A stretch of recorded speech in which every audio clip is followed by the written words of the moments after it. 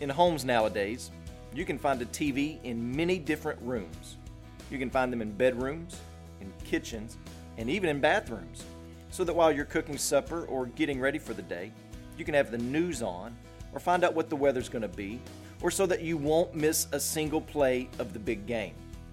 And even if you don't have a TV in every room, you probably have a phone that allows you to watch TV or videos.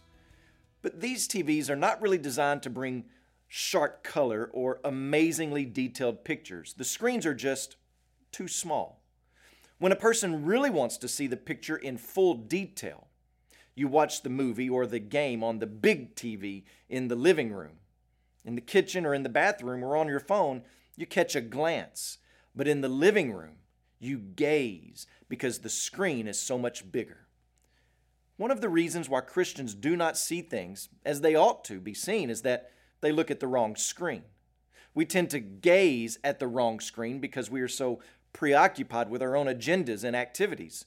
All we have time to do is peek at things at the big screen every now and then. But God wants us to have the big picture. He wants us to see what He sees from His perspective, and He wants us to trust His direction. And He invites us to participate in His bird's eye view and to trust and live within that scope. Whether we realize it or not, we view our lives and the events that take place around us through a certain lens, a perspective. And that perspective determines whether or not we deem something as good or bad, right or wrong. For instance, later on in the year, a president of the United States will be elected. And there will be some who are terribly excited and some who will be terribly disturbed, no matter who is elected. And your excitement or despair, or perhaps even coolness, is determined by your perspective and what you think is best for the world, the republic, and your own family. This is called a world view. Every person has a world view, a perspective by which they view their lives and the events of the world.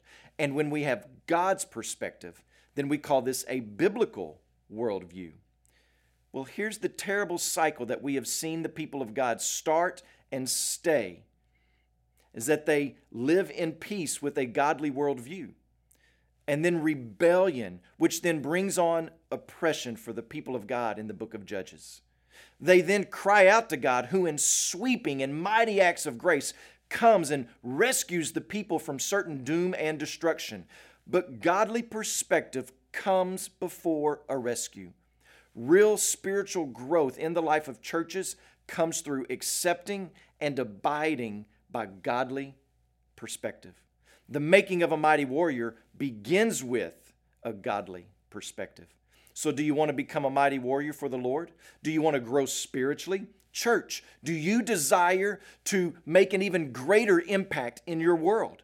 It will happen through a change in your worldview, a honing of perspective, a deepening of our perspective as we dig deep into God's Word and prayer day by day. As you pray today, please remember Boris Lebedev and his family, our missionaries in Georgia. And also remember the Tagalog Life Word broadcast in the Philippines.